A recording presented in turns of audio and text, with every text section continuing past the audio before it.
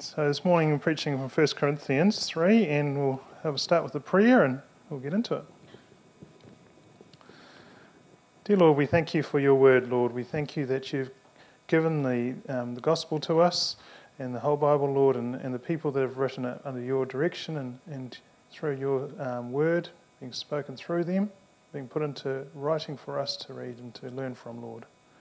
Help us this morning to learn more from it, and that we can put it to use in our lives, Lord, how we can serve you each and every day. In Jesus' name, amen. All right, so we're looking again at 1 Corinthians 3, verses 4 to 15. So if you can open that again in your Bibles, that would be very helpful, thank you. So I first have a wee story to illustrate what we're looking at this morning. A lot of people that preach on this will preach more on the building side, especially if they built a new building like this. And I was sort of looking at it, and I was thinking, well, the other side of it is also the servantness that's in this verse, in these verses. And so I was sort of looking more into how we can serve the Lord better. So during the American Revolution War, there was a man in civilian clothes. He rode past a group of soldiers, and they were repairing a small defensive barrier. Their leader was shouting instructions, but he was making no attempt to help them.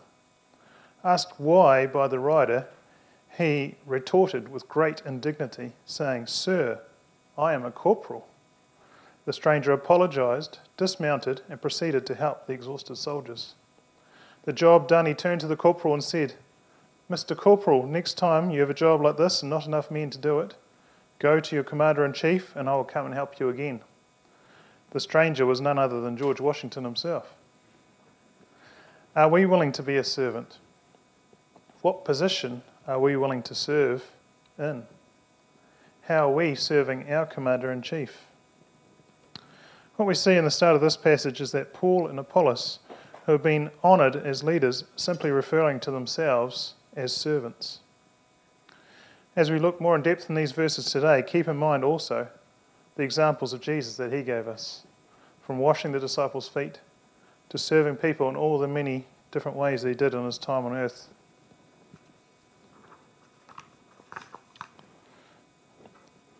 So let's have a look at some of the history and the background of this reading this morning. In the church in Corinth, it was founded by probably Apostle Paul in approximately AD 50. In verses 6 and 10 that we looked at earlier, we'll look at them again, is that he says, "I planted the seed." And also in verse 10 he says, "I laid the foundation." So it's mostly referring to Paul and how he founded the church there. And what I've managed to research is that Paul and Apollos weren't there at the same time. There could have been quite a bit of different time when they came. And that Apollos was referred to the one that watered, as we've seen again in verse 6. Apollos watered, but God made it grow, and each of us builds on it, isn't it? In verse 10. Someone else builds on it, so that's referring to Apollos. So this letter Paul writes to the church of Corinth was written approximately 3 years after he'd planted the church, approximately AD 53. The people at Corinth had come from a long history of being surrounded by different gods and religions. So understandably they got muddled with the different upbringings of their members, the differences from the passing through teachers, and even more so than what we have in our current times, which gets all the division, doesn't it? Some more background I found on Apollos online, and also in our word here in Acts 18:24 to 26. It says, "Now a certain Jew named Apollos, born in Alexandria, an eloquent man and mighty in the Scriptures, came to Ephesus. This man had been instructed in the way of the Lord, and being fervent in spirit, he spoke and taught accurately the things of the Lord, though he knew only the baptism of John."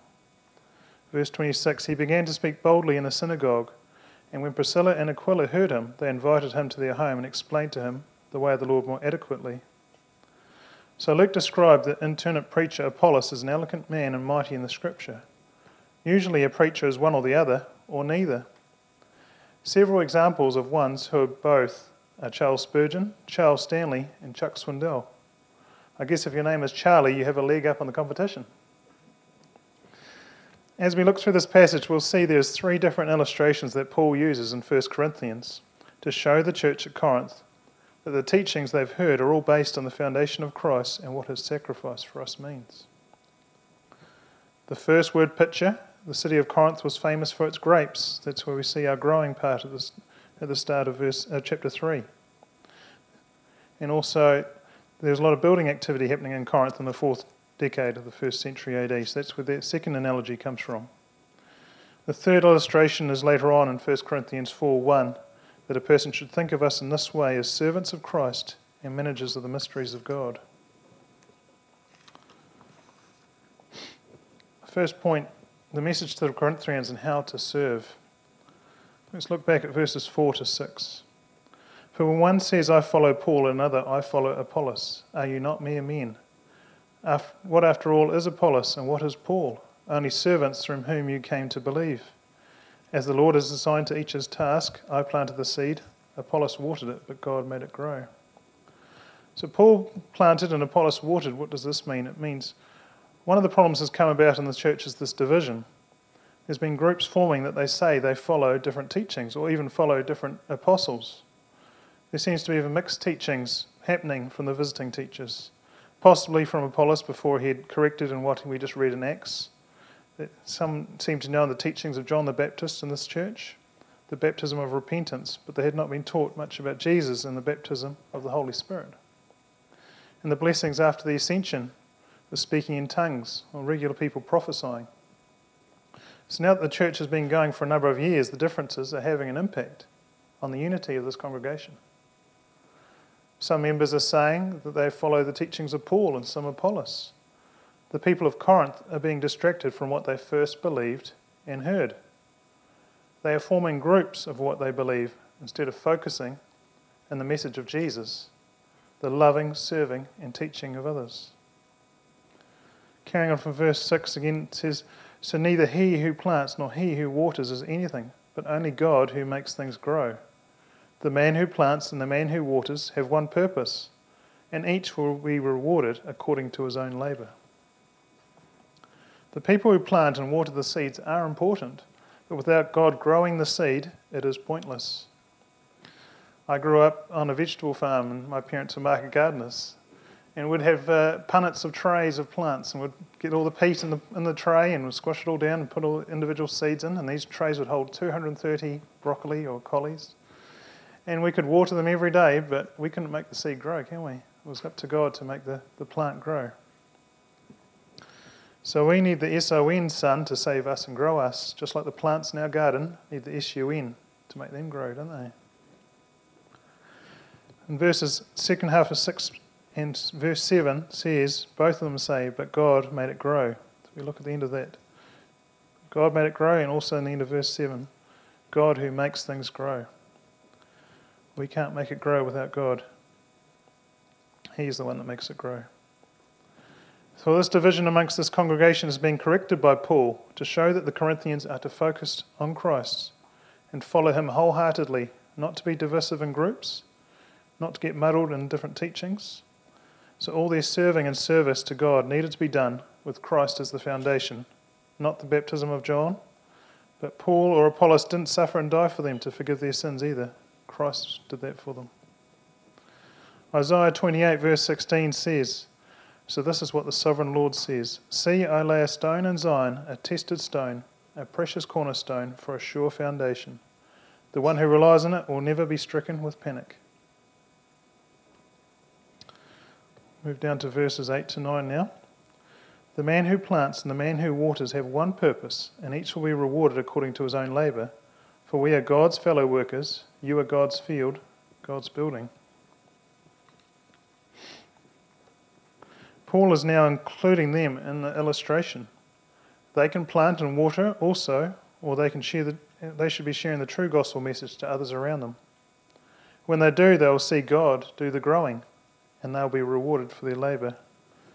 So our main point this morning is God alone makes it grow.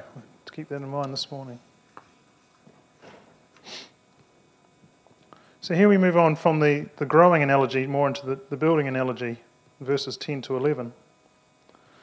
By the grace God has given me, I laid a foundation as an expert builder, and someone else is building on it. But each one should be careful how he builds. For no one can lay any foundation other than the one already laid, which is Jesus Christ. So these verses are very similar to the illustration of the plant. Here Paul is describing that he laid the foundation and that Apollos and others are building on it.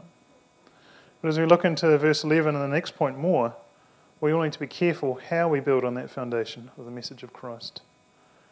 No one should build any foundation that is not of Christ and his salvation gift, and the promised worker to be sent after Jesus' ascension, the Holy Spirit. He leads and guides us, doesn't he? Verses 12 to 13. If any man builds on this foundation using gold, silver, costly stones, wood, hay and straw, his work will be shown for what it is, because the day will bring it to light. Yes, the work the Corinthians are doing in the community would show over time. Would they be doing long-lasting, positive work for the growing of the Lord's kingdom? Or would it show to be hay or straw, a useless waste of effort that when the testing times came, that would be burnt up, and that believers would be burnt up in it? Would it last like precious stones and gold? The issues of whose teaching they were following back in verse 5 would affect all their efforts and how they are sharing the gospel message to unbelievers. So the efforts would easily be described by the image of the precious metals, the stones, the wood, the hay and the straw. How would it show up? Would it last through times of trouble and hardship, or would it burn up? So verses 14 and 15 is very similar to the plant analogy in 8 and 9, isn't it? If what he has built survives, he will receive his reward. If it is burned up, he will suffer loss. He himself will be saved, but only as one escaping through the flames. The work of the gospel they preach and teach will be tried and tested. The reward they receive in heaven will depend on the quality of the gospel they share. The suffer loss will be how discouraged and dejected the believers would have got from testing and persecution. The salvation of the believers in this case was assured, but only as one escaping through the flames. So if these are not serving or teaching correctly, it is a waste to God's kingdom. It's burned up. Rather too close for comfort, I would think, these words from Paul would likely have had the waking up effect he was striving to teach them when he wrote them this letter. Another story I found online to illustrate the serving of Jesus. In 1878, when William Booth's Salvation Army was beginning to make its mark, men and women from all over the world began to enlist. One man who had once dreamed of becoming a bishop crossed the Atlantic from America to England to enlist. His name was Samuel Bringle. He left a fine pastorate to join Booth's army, but at first General Booth accepted his services reluctantly and grudgingly. Booth said to Bringle, "You've been your own boss too long." And in order to instill humility in Bringle, he set him to work cleaning the boots of the other trainees. Discouraged, Bringle said to himself, "Have I followed my own fancy across the Atlantic in order to black boots?" And then as in a vision, he saw Jesus bending over the feet of rough, unlettered fishermen. "Lord," he whispered, "you wash their feet, I will black their shoes." The church in Corinth, in receiving this letter, is being challenged in how they are investing their efforts. Are they sharing Jesus as the way to salvation? Are they serving the gospel message with humility? Are they teaching the long-lasting, life-changing truths? The golden gems kinds of impacts into lives of family, friends and neighbours. Not stuck on talking divisive things that cause strife and will burn up lives and relationships like the burnable items, the wood, the hay and the straw. Remember, we can serve, but God makes things grow. So the way we should serve is my next point. So the message to us in the scripture we are studying today is not that much different than it was to the Corinthians that it was first sent and addressed to. We too are influenced by our culture, our upbringing, both in our families and communities and the churches we've attended over our lives. You may not have had the varied background that I have. I first grew up in a Catholic home and later went to Apostolic Church and Church of Christ and Presbyterian churches in between. And these backgrounds we've gone through in our lives can have both negative and positive impacts, can't it?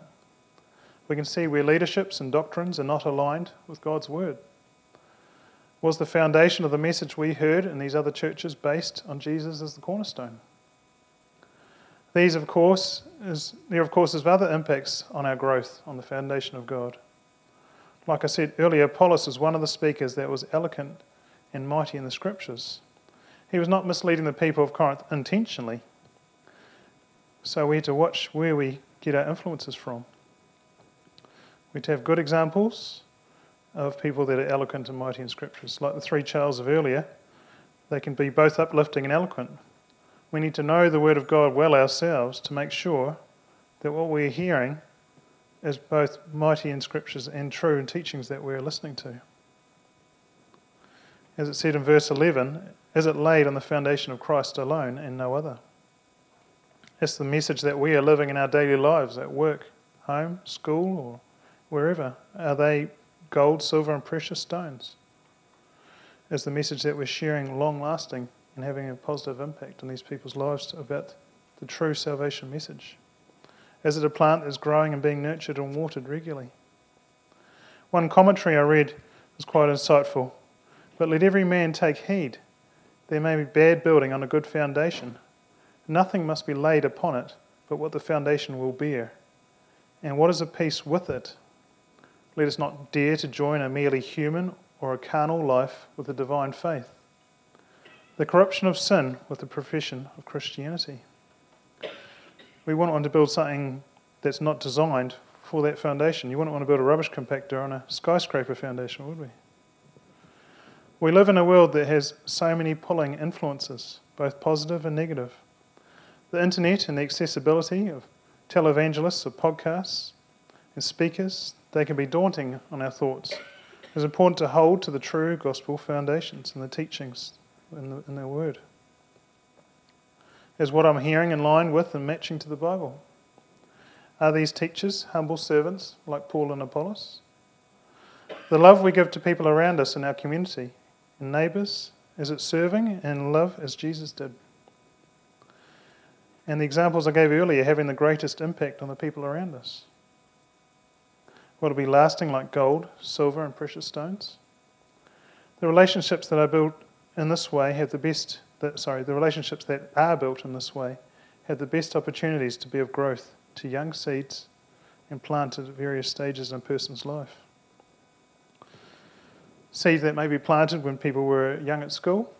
They might have been Bible in schools or a youth group. And perhaps they've attended a church at some stage in their life.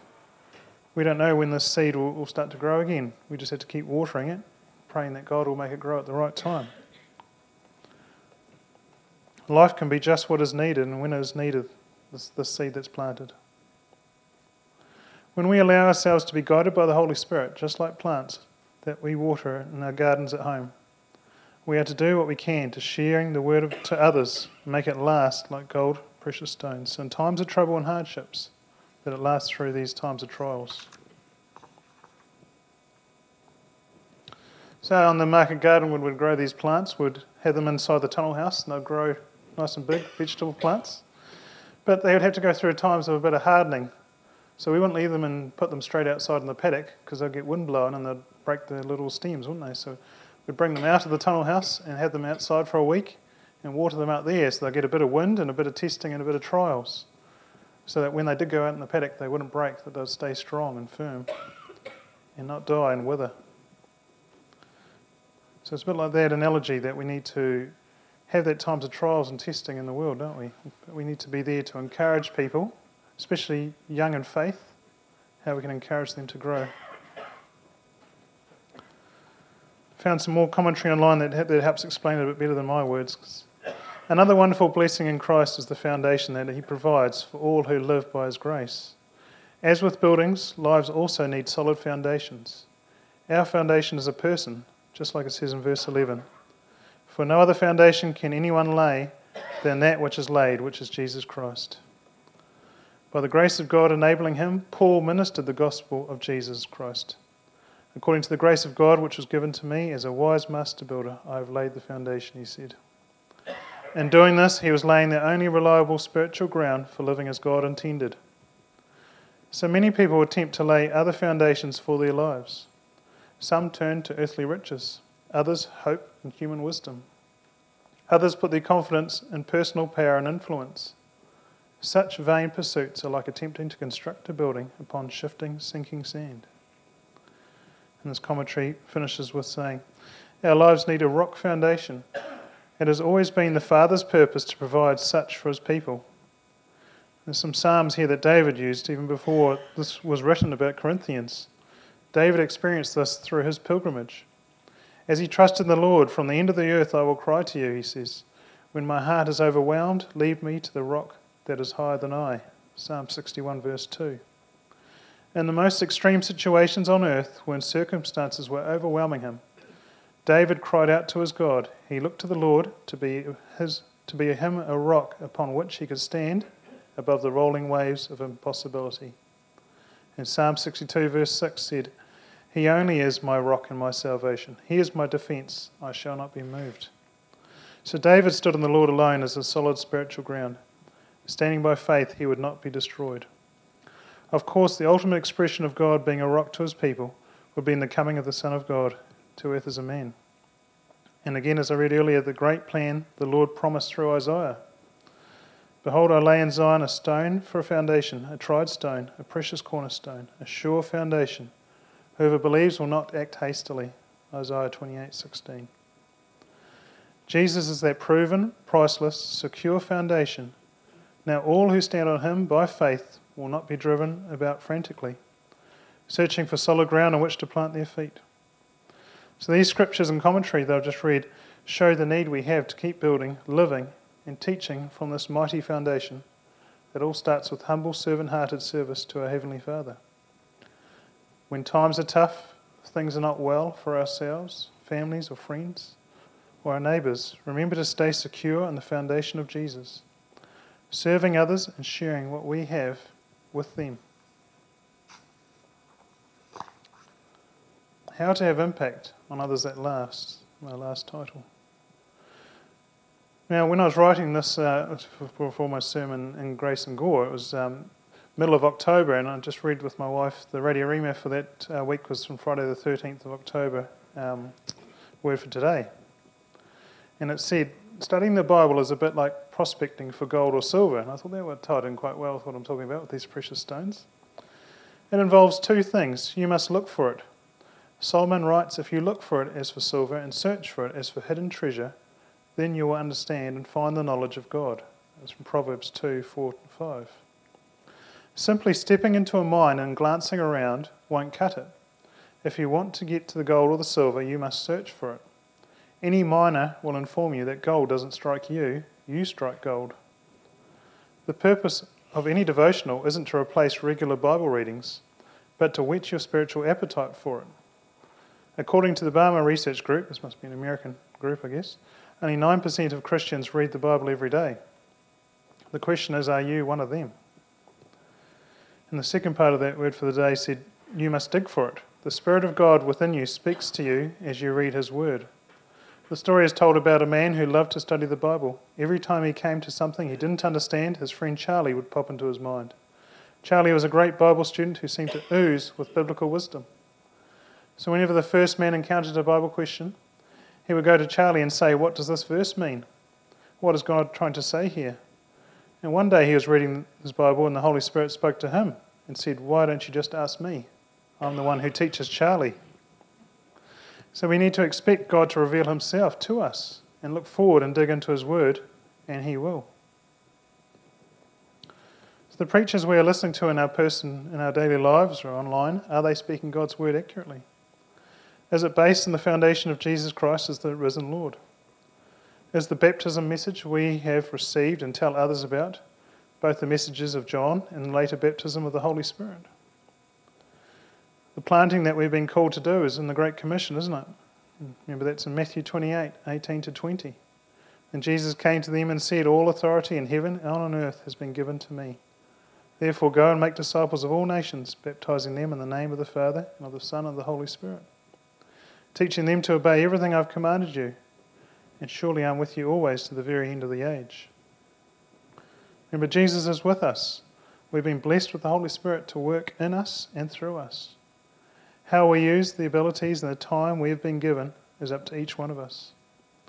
Will we put a great effort into sharing God's true gift of salvation? Will you give time and energy into serving in the building of the Church of Jesus Christ? Striving to make relationships and impacts into people's lives that last. That's how we can deal with our friends and family, isn't it? Neighbours. That lasts through times of trial, like the fine metals and gems. Not like this wood and straw and hay that burns up. We do praise God for the growth of the Grace Churches, don't we? And it's encouraging when we have new faces and visitors come in, isn't it? How can we help these new faces, and how can we to ask them what we can do? We to ask them questions, don't we, of where they would like to know more. We did a bit of a survey recently at church on how we can make home groups better, because I'm not sure if you guys are having a similar thing. We're trying to find out why people aren't coming or are coming and see how we can encourage each other. This is just one of the ways that we can be of encouragement to our congregations. And I'm sure the elders in your church will be welcome any feedback or any comments or questions of how they can help you one-on-one or in these kind of groups. And this is how we can help to flourish our church and how we can help to grow our community and to bring people to know the real foundation message, Jesus Christ. So there's all sorts of people in our community that do these kind of outreaches, whether it's at schools and launch pads, holiday programs, or running studies in homes. Even talking to our neighbours and workmates about Christ can be hard for sure. But how we live our daily lives can be our greatest testimony to everyone, can't it? If we are living daily for Christ, not just Sundays. The people around us will know we are not of this world by how we act and talk. We know that they can see that we're here to serve Christ as our Lord. Because remember the story I shared earlier of the man wanting to become a bishop in the Salvation Army, but had to go back to serving from the bottom, shining the boots. But just as the servant Jesus was to us, he led by a great example of washing the smelly feet of this fisherman, wasn't he? Shining his boots was his serving. So in conclusion this morning, remember, God makes the work we do serving him wholeheartedly grow like plants in our garden. New believers can find times of trial and blowing in the wind, and it could be impacting onto these young plants. How can we look to encourage and grow these young new plants? Then time will produce the fruit of the kingdom. Because we follow in the footsteps of the greatest servant example of all, Jesus Christ, who gave his life for us. Remember, God makes it all grow. Close with the prayer and we have our next song. O Lord, my rock, you are the only foundation that I will ever need for my life. I've tried to stand on so many things that prove to be sinking sand. Lord, I want to place all of my hope for spiritual stability in you. When circumstances threaten to inundate me, be to me my rock of refuge in the storm. Amen.